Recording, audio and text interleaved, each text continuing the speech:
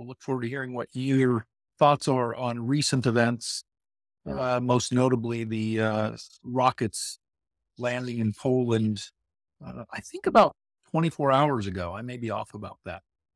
We talked to Agnieszka yesterday about the timing. She thought it happened around this time. I'm actually not sure, but welcome. Thank you for being here. Great to have you with us, man. Well, thank you. Thank you. Although you did a masterful job without me, so I'm waiting for my pink slip. It's coming. It's coming. Great. Well, not great. Whatever. We're going to talk almost completely about Russia today. And well, that sounds so ominous. Russia today. Today we're going to talk almost completely about Russia. Is that better? You got it. Yes, I do not want any official affiliation with a organization known as Russia Today. So thank you for catching that, correcting me. I think it's obvious that we have to start out today by talking about what happened yesterday in Poland. So what are your thoughts on this? Well, I'm glad we're not running this yesterday because we didn't know much. We know much more right now. But I think it's a good lesson to learn how to analyze such events. Unpredictable, but somewhat predicted event. And I'll come back in a moment why it could be predicted. But when we are confronted with a situation about which we know a little, we have to at least ask ourselves now, what are the key questions that we have? And there are three types of questions. If we just roll back, say 20 hours backwards, the questions would be what it is, who did it, and why. Really three things that matter, because the where is clearly shown in this unpronounceable village somewhere by the media, where from is part of the question who. So I think the question who is the most important one. And really here, there are only four options. There are only four options. Right? There were only four options, possible options: Russia, Belarus, Ukraine, Poland. Right? It's very unlikely that, United States. Right. Well, but I mean, isn't it also unlikely that Poland did it? Obviously, there are different levels of probability. Margarita Savanian on Russian TV would say, of course, it's Poland that bombed itself to escalate the war. But let's not forget why that probability is so high in the Russian media. November is the month of Polish hatred in Russia, right? Hatred, nenavist. This is like in Orwellian 1984. Hate, hate, hate. Why? Because on November 5th, there is a national holiday in Russia, which replaced, with some delay, because there was nothing in November between 91 and 2005, but it replaced the original Praznik holiday commemorating the October Revolution, which was actually, according to the calendar, always at the beginning of November. So to give something Russians in November, they came up with this idea in 2005 to commemorate what? To commemorate kicking out Poles from Moscow when Moscow was occupied by Polish forces in 17th century, early 17th century. It was about 15 years of wars, during which Poles installed a Tsar. Vladislav was a candidate. There was a conflict because the Polish crown wanted him to remain Catholic and to actually reconvert Russia into Catholicism. That wasn't very well taken by Russians, and to this day you have this myth about the patriotic Russians kicking out Poles in, I think, 1612. Number is correct. It was somewhere around 1610, 1612. Very, very deeply ingrained now in this, indoctrinated Russia moment. There is a monument not far away from St. Basil's Church in Moscow of the two great heroes, Pożarski, who, of course, contribute to kicking out Poles. So there's a lot of Polish hatred in the media right now. And there is even, I found a very interesting streak on the Russian media where they compare the greatest patriots of this special operation, Prigozhin, who's the head of the Wagner group, the mercenary group, and Ramzan Kadyrov, the head of the Chechens, as the real two patriots. So they are like in Pożarski back in 17th century. They'll kick out those foreigners, those Nazis, those Poles. Something that goes quite a bit deeper, that sort of deep hatred of Poles. Remember, when was that? About 10 years ago, Ukraine and Poland jointly organized the European soccer tournament So the European Cup for Nations Cup. This was done together between Ukraine and Poland, and Russia participated in this, and Russia played against Poland in Warsaw. And I watched it from a place in the former Soviet Union. It happened to be somewhere near Tashkent in Uzbekistan. So everybody around me were Russian speakers, and it was quite remarkable. Russian hooligans walked down the main bridge in Warsaw, that you probably know, chanting "Здесь Россия, здесь Россия." This is Russia. This is Russia. Well, when you have hooligans in a foreign country irking local hooligans, it never ends particularly well. And that Right. But that's And in this case, hooligans taunting the locals, and there's centuries of bad idea. Yeah. I cannot say that Poles should be particularly proud of their hospitality. To just use a euphemism, but it shows the level of animosity there is, and of course is being bolstered by very dedicated support that Poland is offering to Ukraine all the time, both directly on a bilateral basis and as a conduit of Western American and Western help. It's not far away from that village. Okay, so this was the first question. The first question is, who did it? And there were those four options in different levels of probability. You rightly pointed it out. The second thing is, what is it?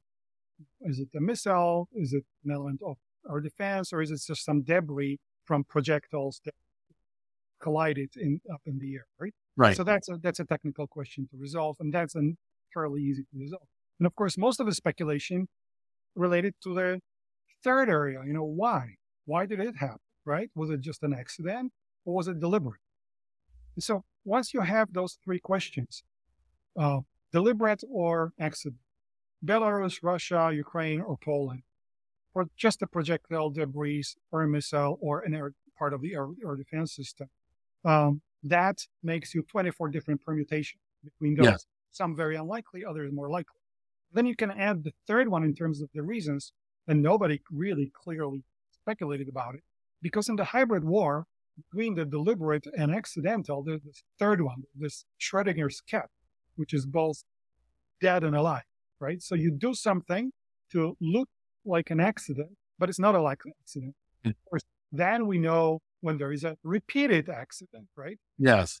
That gives us this third option in terms of the whys, in terms of the reasons, and increases the permutations from 24 to 36. So go figure. At the end of the day, it's not so important what happens, so not the ontology of that event, if you continue this algorithm further, but what we know about the event, which is the epistemology of this, because all of what matters beyond is, of course, decisions taken on the back of what we know. Yes. And so here, there are only two types of answers. So we further down in the analytical tree. One answer is according to principles. Okay, so say Article 4, Article 5, this is a NATO member, and this is how quixotic it is. The world stopped really yesterday. I was on the trade floor at work, and everybody's sending this message, oh my God, a NATO country attacked. 2 people died. Tragic as it is, Ukraine has lost at least 70,000 people. Yes. And it's just like any other day in the office, right? So that shows the absurdity of the situation of the attack on a sovereign country, allegedly because Ukraine wanted to become a member of NATO. Well, had they become a member of NATO, not a single Ukrainian would be dead, not even 2. Right? So, but let's come back to this. So principles is one way to take a decision. The other one is, of course, to avoid that something like this in the future. And you can combine the two. So you can have the consultations according to Article 4 of NATO, and indeed try to prevent future events like this. And that means strengthening our defenses, not only in Ukraine, but also in the countries that are close to the war theater, indeed close to Russia. For this, there is a bit of a split. We mentioned this the other day. There's a bit of a split in European defense system, because Germany, Scandinavian countries, and the Baltic countries have now joined to build their own system called ESSI. Poland is not part of this for whatever reasons. And actually, other large NATO members, Spain, France, Italy, here and now. So I don't know exactly what needs forward. 2 different ones. And our defense is never really 100%. not in Right. Israel, not here, not really, and nor will it be in Ukraine. But I hope that in addition to those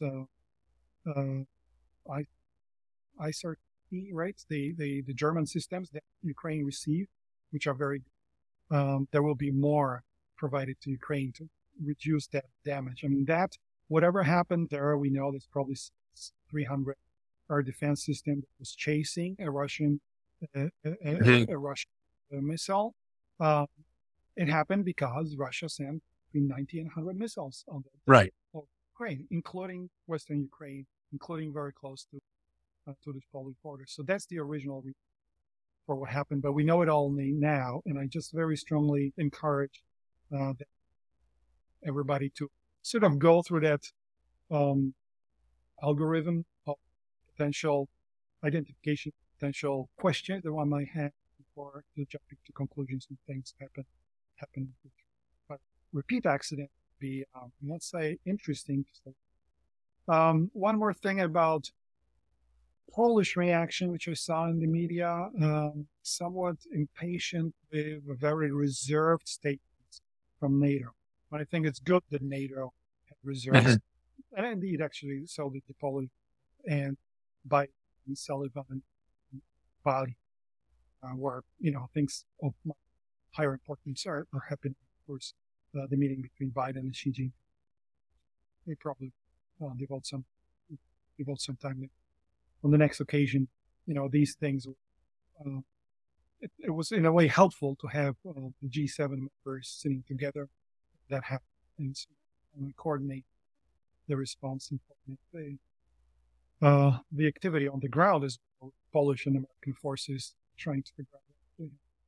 I want to actually ask you about that. So this is my speculation, and as I have shared here many times since February 24th, I've gotten very good at being smacked down and told, "Well, you only think that way because you're from the West." So this may be one of those cases. Um, but historically, over the last month or two, a victory by Ukraine, like a liberation of a region, has been followed up with a lot of bombings or missiles coming in from Russia on Monday. Yesterday was Tuesday. The liberation of Kherson was on Friday. So Russia could have rained those missiles down on Ukraine on Saturday, on Friday, Saturday, Sunday, or sort of following their own tradition of Monday, but they waited until Tuesday. And I just wonder if the meeting in Bali, the G20, and maybe even the announcement by Donald Trump of his run for the presidency might have impacted their choice of when. This doesn't have anything to do with what happened in Poland, but do you think they might have been raining those missiles down all over Ukraine because the G20 started on Tuesday and maybe even the Trump announcement on the same day? I probably would dismiss the Trump non-event because it really became a non-event precisely because. Mhm. So maybe not that. Two things: one internally driven in Russia, and one indeed, I think you're pointing out correctly, the G7, G20. Or Zelensky called it G19. Yes, which, hats off to him. I thought that was a And brilliant, really, semantical move. Yes. really pretty good. So the really interesting thing is that I'm not sure about Mondays, but from our Western perspective, I'm aligned here with. We find it hard to understand Russian salvos. Russian salvos, for example, Gutierrez, head of UN, on his first trip to Kiev. First time in weeks, Russia decides to bomb Kiev on that day Yes. when he's there, right? Then von Lambrecht, Minister of Defense, Germany Minister of Defense. We know how critical Germany is, this sort of a pivot, right? Trying Yes. to dance a funny dance between China and Europe, if not necessarily in the US, if not necessarily anymore Russia and US. But her first trip to Odessa, what happens? Russian bomb Odessa, right? Yes. Steinmeier, the president of Germany, travels. He has to go to a bunker Yes. where he is. That's how counterproductive that is. G20, when the G7 countries plus Spain and some other Western countries, which were there, were pushing very hard for a common statement. I think in a common statement, the eventual wording is that most countries, express themselves against the war and so on. And it was possible to corral China to some extent to this. Although if you look at the Chinese um, official government statement, anything about the nuclear weapons has been just taken out, Yeah. whereas in Biden's statement, it's still there. So completely now, right now, those statements have very little to do. You mentioned that the Chinese statement is 3 times as long as Biden's statement, trying to prove that Biden actually legitimizes Xi Jinping's party. But coming back to this issue, G20, big salvo, political salvo globally, as the non-G7 members mostly signed up to the anti-Russia in Bali reluctantly. Think about, Indonesia, think about India, think about Saudi Arabia and so on. By and large, that happened in absence of Putin. So that's one thing. And the second thing, what I noticed is the Russian military bloggers were outraged that Zelensky traveled to Kherson with all the artillery and missiles and batteries just across, the Dnieper River. This is where they are. And so they were, why aren't we just taking him out? Why don't we just bomb Kherson when he's there? This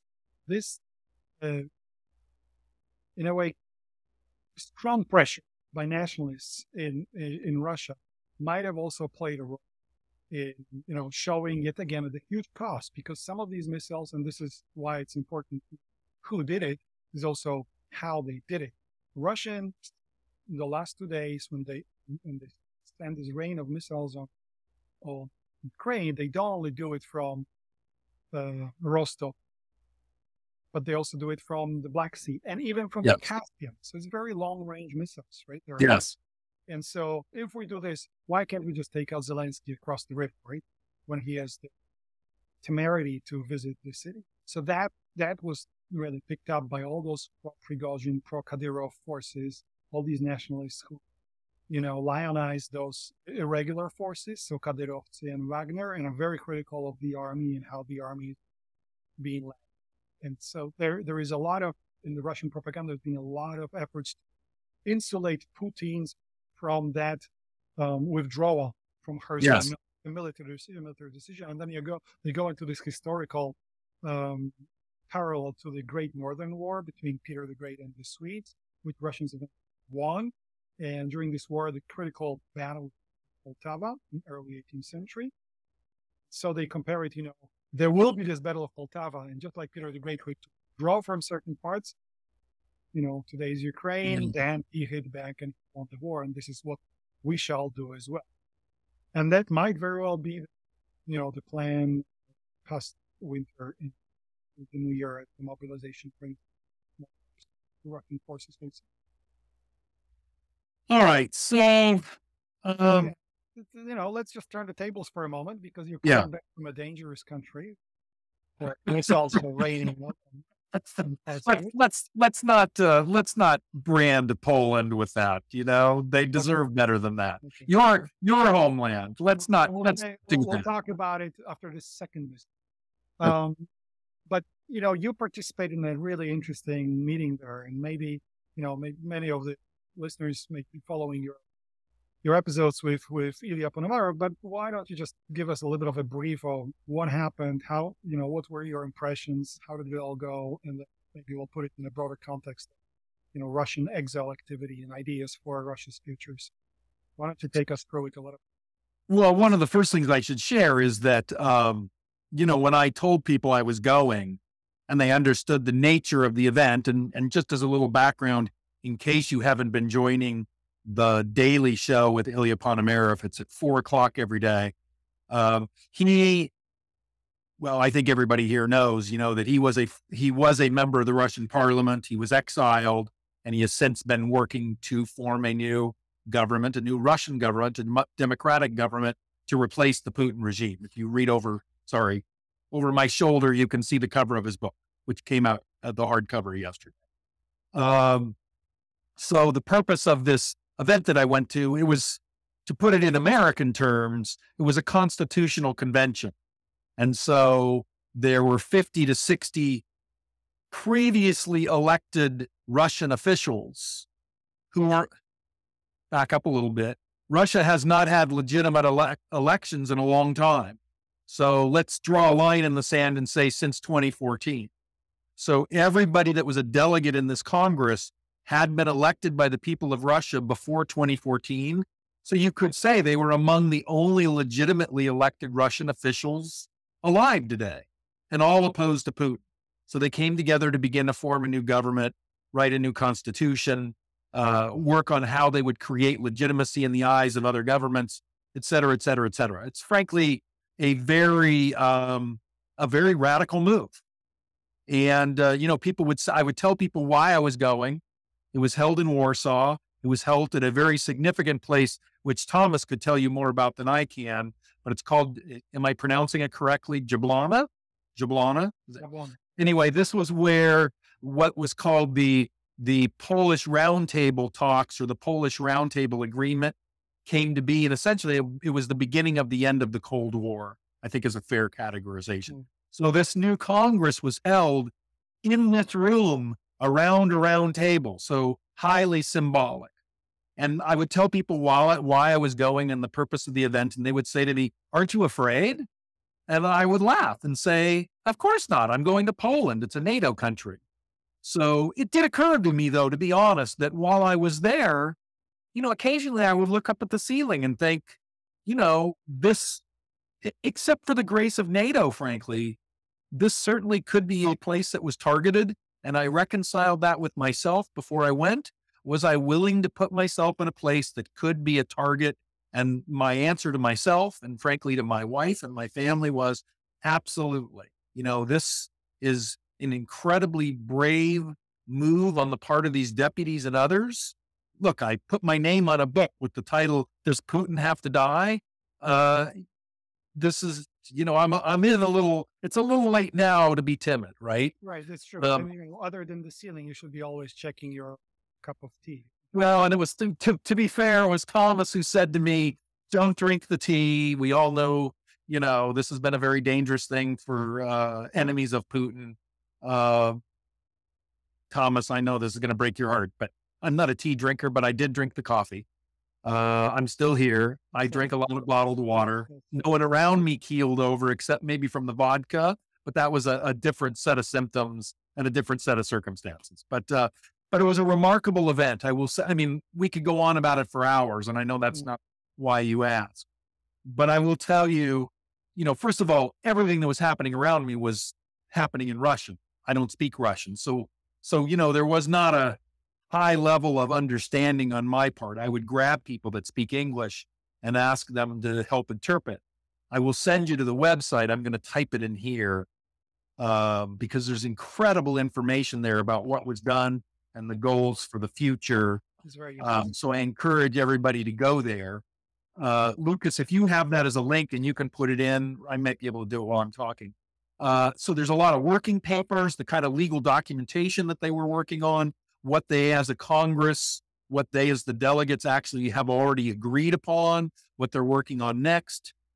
But I will tell you the single most meaningful thing to me of being there was there were 50 to 60 delegates. I don't remember the exact count. So these were all Russians, mostly exiled, who had been elected. And then total, I think there was about 150 people there.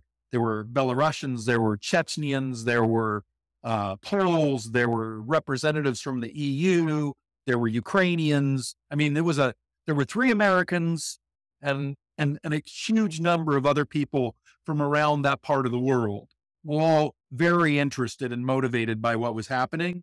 And what was fascinating to me when I could speak with someone in English was that everybody I talked to, or virtually everybody I talked to, had a story about being forced out of their own country and not being able to go home. And, when you're particularly from the US, because we're so far away from the rest of Europe, we hear stories of people forced into exile. Maybe we meet someone in our lifetime who's been forced into exile. But when you meet person after person after person after person, political people, artists, writers, business people. I met a guy he's a contractor. He builds homes.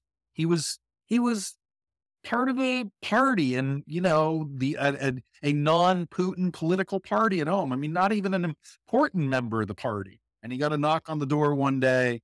You've got 24 hours to get yourself and your family out of the country. And, he's a guy who builds houses.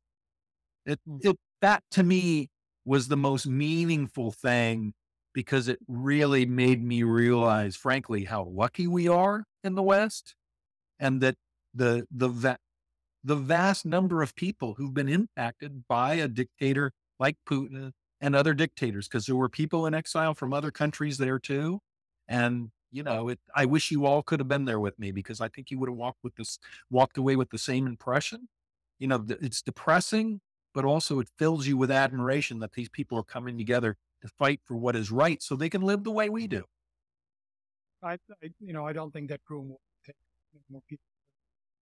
It was, I want to bring something related to the symbolic value there. So it's great that you're sending those links. Fascinating pieces to read. That group wraps itself with this relatively new white Russian flag, right? Yes. Designed by someone in Berlin, understand, but which is being sported on many occasions by various anti-Putin groups. What they have in common, those various anti-Putin groups, is that they do not necessarily recognize each other. Yes. So there is no love lost between some of us. I mean, the thing sent around the Newsweek article in which Navalny group uses some strong words to attack Ponomaro.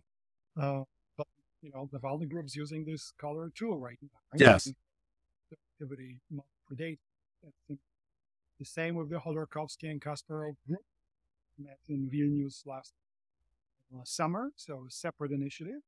And I believe there was a Kasparov meeting last week, or shortly after this Congress.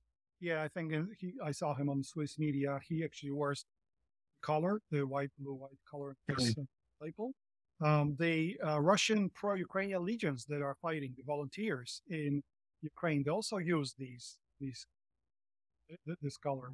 Yes. Sort of subverts the Russian national color in a funny way, by the way, because just for a short history for those who don't know. I think few people know unless you check.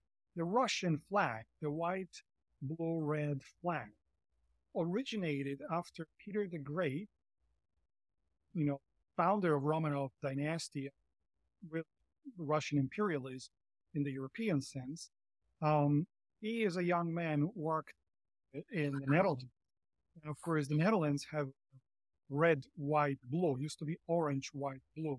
White and blue was faith God, and orange was to commemorate Wilhelm Boramię, the founder. But this orange was very difficult.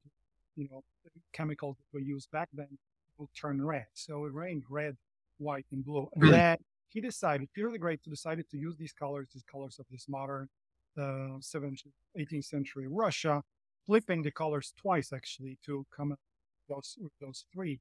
And later, I think in 19th century, the symbolism of these colors was that I think white was for the Tsar, blue was for the eagle, because after the marriage of Ivan IV to a Byzantine princess, they adopted two-headed eagle of the Byzantine Empire, hence the point to continuity of Third Rome in the Orthodox Church.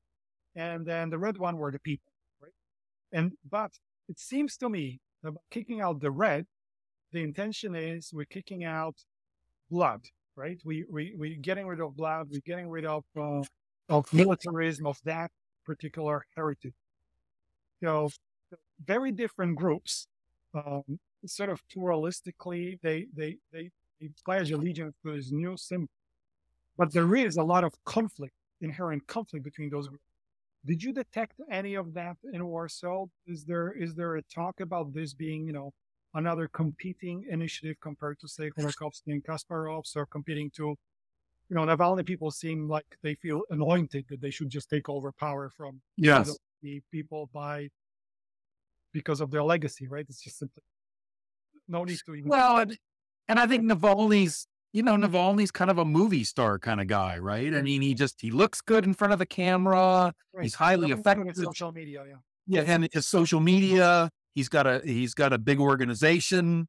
So, in some ways there is this sort of hierarchy. I was just going to point out that what you were just, I was flipping through the book while you're talking because in the book we actually talk about the origin of the flag, and it's a story a little different than what you just said. I don't know that it's worth me reading it, but you're very much on the mark about the third panel of white is intended to replace the blood red panel of the traditional or the current Russian flag.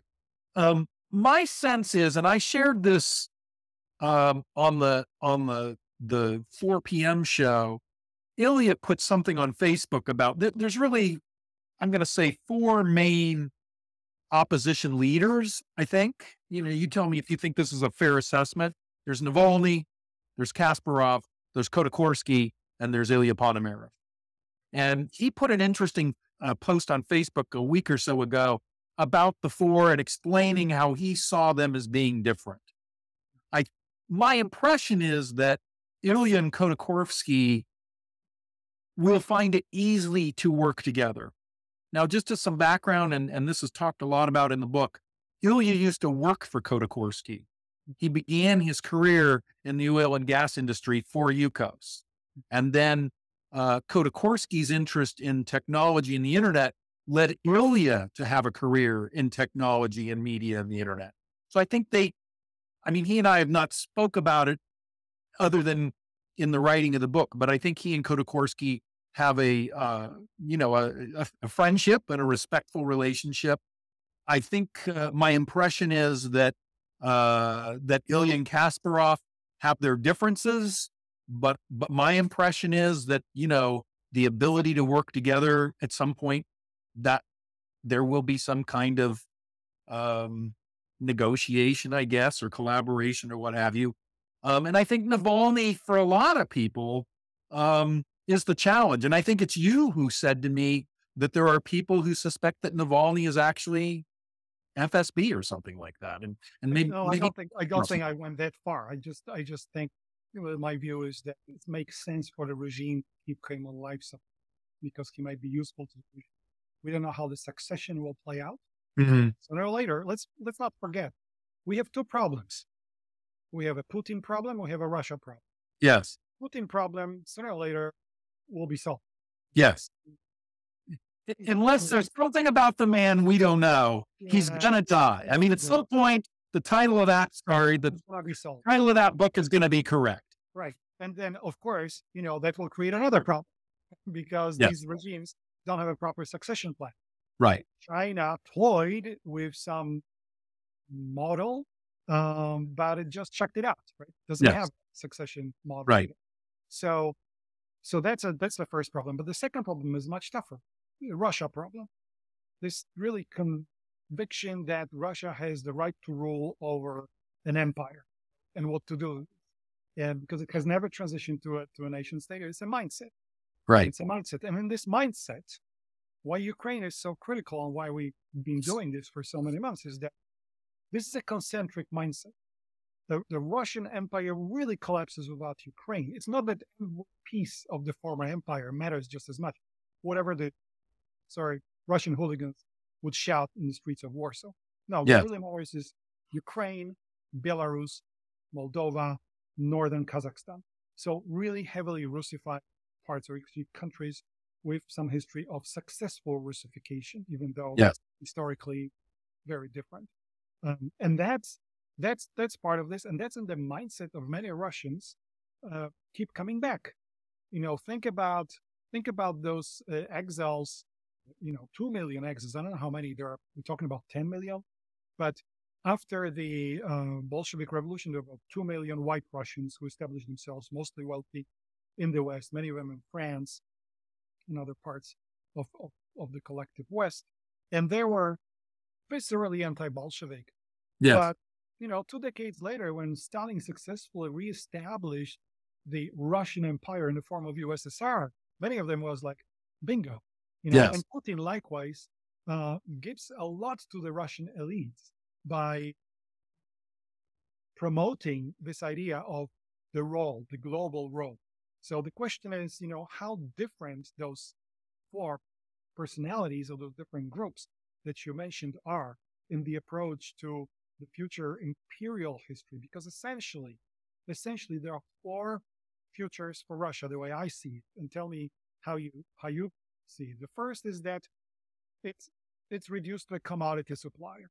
That's what it is economically. This time not for Germany and the West, but for China, India, maybe some others, with some form of, people say, vassalization towards China. The people in Moscow, and I'm talking here not about exiles, but people who work for, say, Council of Defense and Foreign Relations, or Council of International Affairs, which is part of that umbrella organization. Sergei Karganov, he says, well, we should get closer to China. That's the solution. That's the long-term solution. Of course, another outcome is that the place just falls apart, right? That the process, and I think Kasparov talked about it last week in Switzerland, the process that was frozen during the collapse of Soviet Union by Yeltsin trying to become, a new president of a sovereign country, and that's how Soviet Union essentially collapsed, by Russia exiting Soviet Union, but then kept the federation together, where there are a lot of different forces and minorities, and in some places, especially in Caucasus, these minorities are actually majorities, and they might want to exit the federation. So falling apart is the second scenario. The third one is falling apart, but with a civil war, so not peacefully like Soviet Union, but much worse. And that's exactly what George Herbert Walker Bush was afraid of, with all this, work towards controlling the nuclear weapons in Kazakhstan and Ukraine, all the way until 1994 Budapest Memorandum. So the civil war, you don't want to have a nuclear civil war. And number 4 is that nothing happens. So basically, the country loses its pre-2014 importance. Remember pre-2014, there were even members of G8 and so on. So 4, but with, I think, 2 different transition periods. And both are Russian words. And the one transition period is the one that scares everybody in Ukraine and Poland and the Baltic countries, and it's Pieredischka. So, like breathing through it. It's easier to translate it to German. Durchatmen. So you breathe through it, and you just recover your forces, and you move forward, or you hit back. And that's exactly what the countries of the Rimland fear most, because Russia has nothing to offer to Ukraine, has nothing to offer to Lithuania, has nothing to offer to Poland, but has a lot to offer to U.S. by siding with U.S. against China. Yes. Potential reason why Washington does not want scenario 2 and 3, not only 3, the civil war, but scenario Russia falling apart, because it doesn't want this to become, a morsel for China to swallow. So that's, and then Russia still can offer something to Germany, let's say what it did before February 24th, with Schroeder and so on. So Pieredischka is one way to get to any of those 4 futures. The second one, and there's another Russian terms called smuta. Smuta, let's call it sadness, long-term sadness. That actually is the period that I referred to earlier during this time of Poland's invasion of Moscow. There was a long period between the Rurik dynasty and Romanov dynasty of period of troubles, usually translated into English. That's a smuta. And smuta could lead to any of the 4, whereas Pieredischka more likely would lead only to any of those 2. That is, Chinese vassaldom, or simply much less important country. Partly also because of structural changes in terms of what fossil fuels actually represent in energy markets over a longer period of time, although this is not something going to happen overnight thanks to green technologies and uranium yet. Yes. But, Saudi Arabia is also obviously preparing for this new future. So sooner or later, that, peak fossil fuel will happen. I don't think it has happened yet. So, 4 different futures. How do you see from what you hear from your interaction with Ilya, and how these different groupings interact with each other? Where is the sweet spot in terms of the end goal and in terms of the transition to the end goal? Because there are 2 different things, like we're seeing with the Iranian situation, right? Right. When you have an upheaval, you have the beginning of the upheaval, you have some kind of a goal where the current regime is replaced by another, and how you do it. Americans showed how not to do it in Iraq through Saddam. Yes. Yes. Then in between, you have this period of transition, which I just painted. There are two types historically that Russia actually, either really goes through this very long period of depression. You can say the 1990s was also a period of smooth Yes. depression, or it just basically breezed through it. And who knows, come 2024, thanks to fantastic oil prices, Russia will take over Moldova, which now is deprived of electricity because of its missiles raining on Ukraine. That's a much bigger damage to a country next door to Ukraine than what happened in Poland. But guess what? Moldova is not a member of NATO, so it doesn't take our treasury values on Right. Bloomberg. What do you think? What's from your observations, from your conversations? What is the ideal scenario? Where is it going in the minds of the exiles? Because we could speak a lot about what people in Moscow think, and maybe Right. that's a topic for the next week. Just from your interaction, what's your With, well, first of all, I'm looking at the clock and I'm going, I have a little clock on my screen that says 3.5 minutes left in the show. And I'm thinking, is that 3 hours? You just wasted 18 seconds. Sorry. Yeah, it's clearly a big question. So, and I'm just a Westerner disclaimer, right? I mean, I know what I've learned from the people I've aligned myself with, and I know there's a lot of other things I don't know and don't understand. But I think I can share pretty effectively in 2 minutes and 36 seconds, the vision that you'll find in this book here and in the minds of the people I was with in Warsaw. And that is that, and, it sounds like Ronald Reagan, but, I think the general belief is that the people of Russia, if they suffer enough pain in their everyday life, given the government and the autocratic system that they live in, given enough pain, will at some point break and fight back to live free. And what's happening in Iran could not have come at a more interesting time, because I think most of us would have said, never going to happen in Russia, never going to happen in Iran. Well, something's happening in Iran. It's not happening in Russia yet. So I think if Ilya was here, he would just say, there's not enough pain yet. At some point, it hurts so much, you do the unspeakable. And I can relate to that in my own personal life. I think most people can. There's things you dread, but at some point, the option to not do it or to ignore it is more painful than the option to do it. And I think that, I'm not the authority here, but I think the general thinking in the most Western way that I can put it, because I'm a Western guy, is that, at some point, the Russian people themselves, starting small and growing, and frankly, it's already starting. The bridge blew up. Daria Dugina was assassinated. Maybe they were aiming for her dad. There's news today about a drone strike, I think, on a refinery.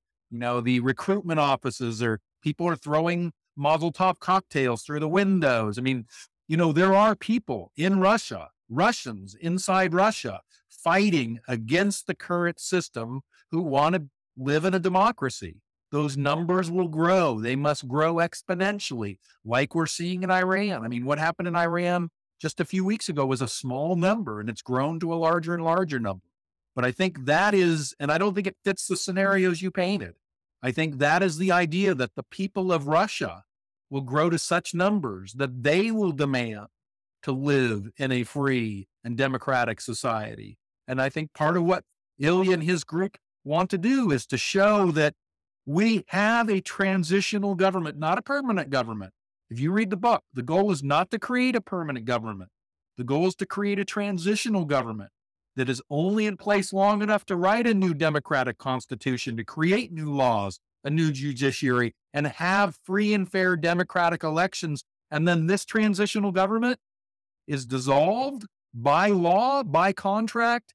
And one of the things that I think is so interesting in what Ilya is proposing in the book is, if you're in the leadership of this transitional government, you know going on in that you can never serve in the government of Russia again to prevent corruption, to prevent self-serving. And so that's what I've signed up for. Is it possible? I don't know, but I believe it's possible, or I wouldn't be here talking to you right now. Right. I think this is really interesting.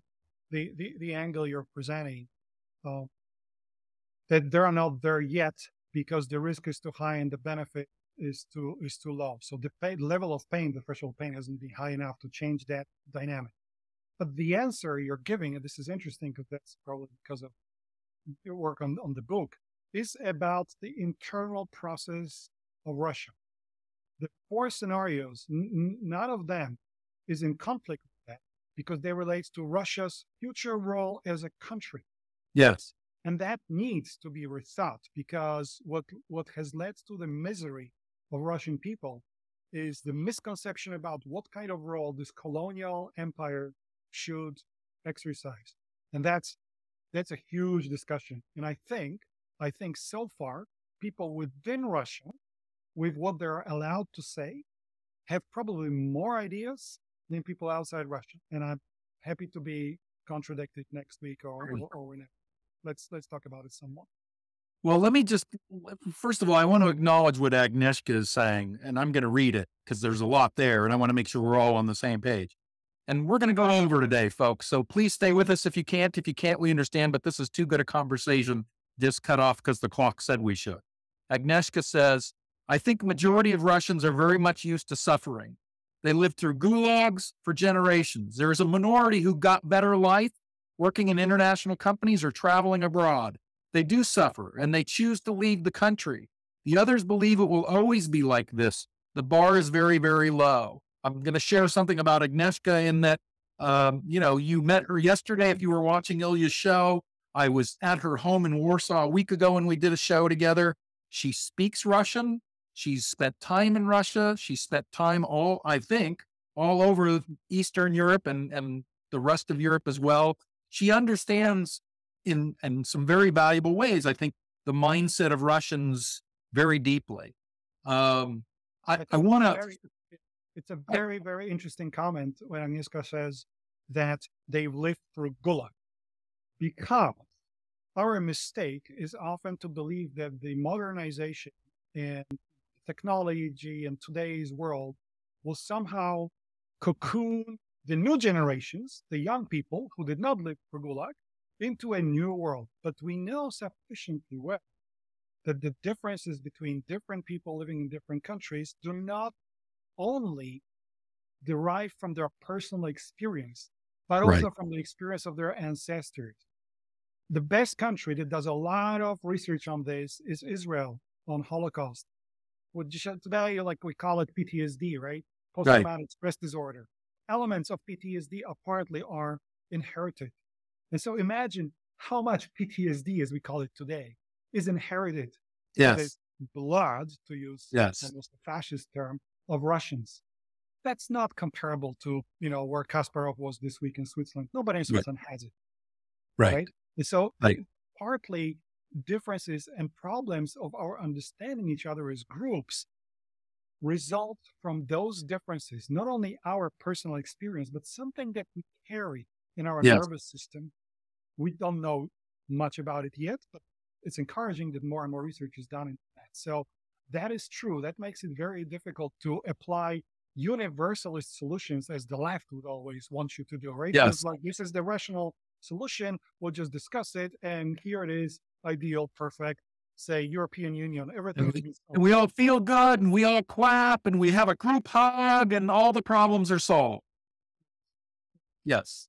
Yeah. So that's true. Clever propaganda. Yes. As we discussed, the indoctrination and so on, which of course has intensified in the last couple. So I want to say, I think from my Western perspective, Ilya does a really good job of addressing what you just said, Thomas, about this, the history of the people and how that has formed them to be the way they are. And I think he also addresses why he believes or what it will take to overcome that history. History repeats itself, right? But but it doesn't mean you're a slave to it. It doesn't mean that you can't unenslave yourself from the history as well. But often it starts by knowing the history and understanding the history and being strong enough to move beyond the history. That's a whole other conversation. I do want to wrap this. Well, Agnieszka says there is PTSD and there's constant, very clever propaganda. We are the best country in the world. Crimea is ours. There is no separate Ukraine. Yeah, I mean, you have to understand that when you own the media, which Putin owns the media, I'm guessing he also has a crew of psychologists and sociologists and psychiatrists who are helping figure out the best messages to keep people feeling enslaved. And as Ilya says, Putin doesn't have to convince the Russian people that he's the best leader. He just has to convince them that he's better than all the rest. That if anything, it may suck today, but if you replace me, it's going to suck worse. That's not a very positive way. That is certainly not a Barack Obama kind of statement about the future, right? It's not a Ronald Reagan kind of statement about the future. It's not about what glory we can build together. It's about, without me, it's going to get even worse and it already sucks. That's a really dark place to live. And if you can, I believe, and I think this is what Ronald Reagan was trying to do, you can give people a glimmer of sunlight and make them believe that they can have for themselves a free life. At some point, they'll be willing to fight for it. But likewise, gloom and doom is a pretty good agglomerator. Yeah. I mean, we know it works because it's working. We know it works. So I'm going to wrap this up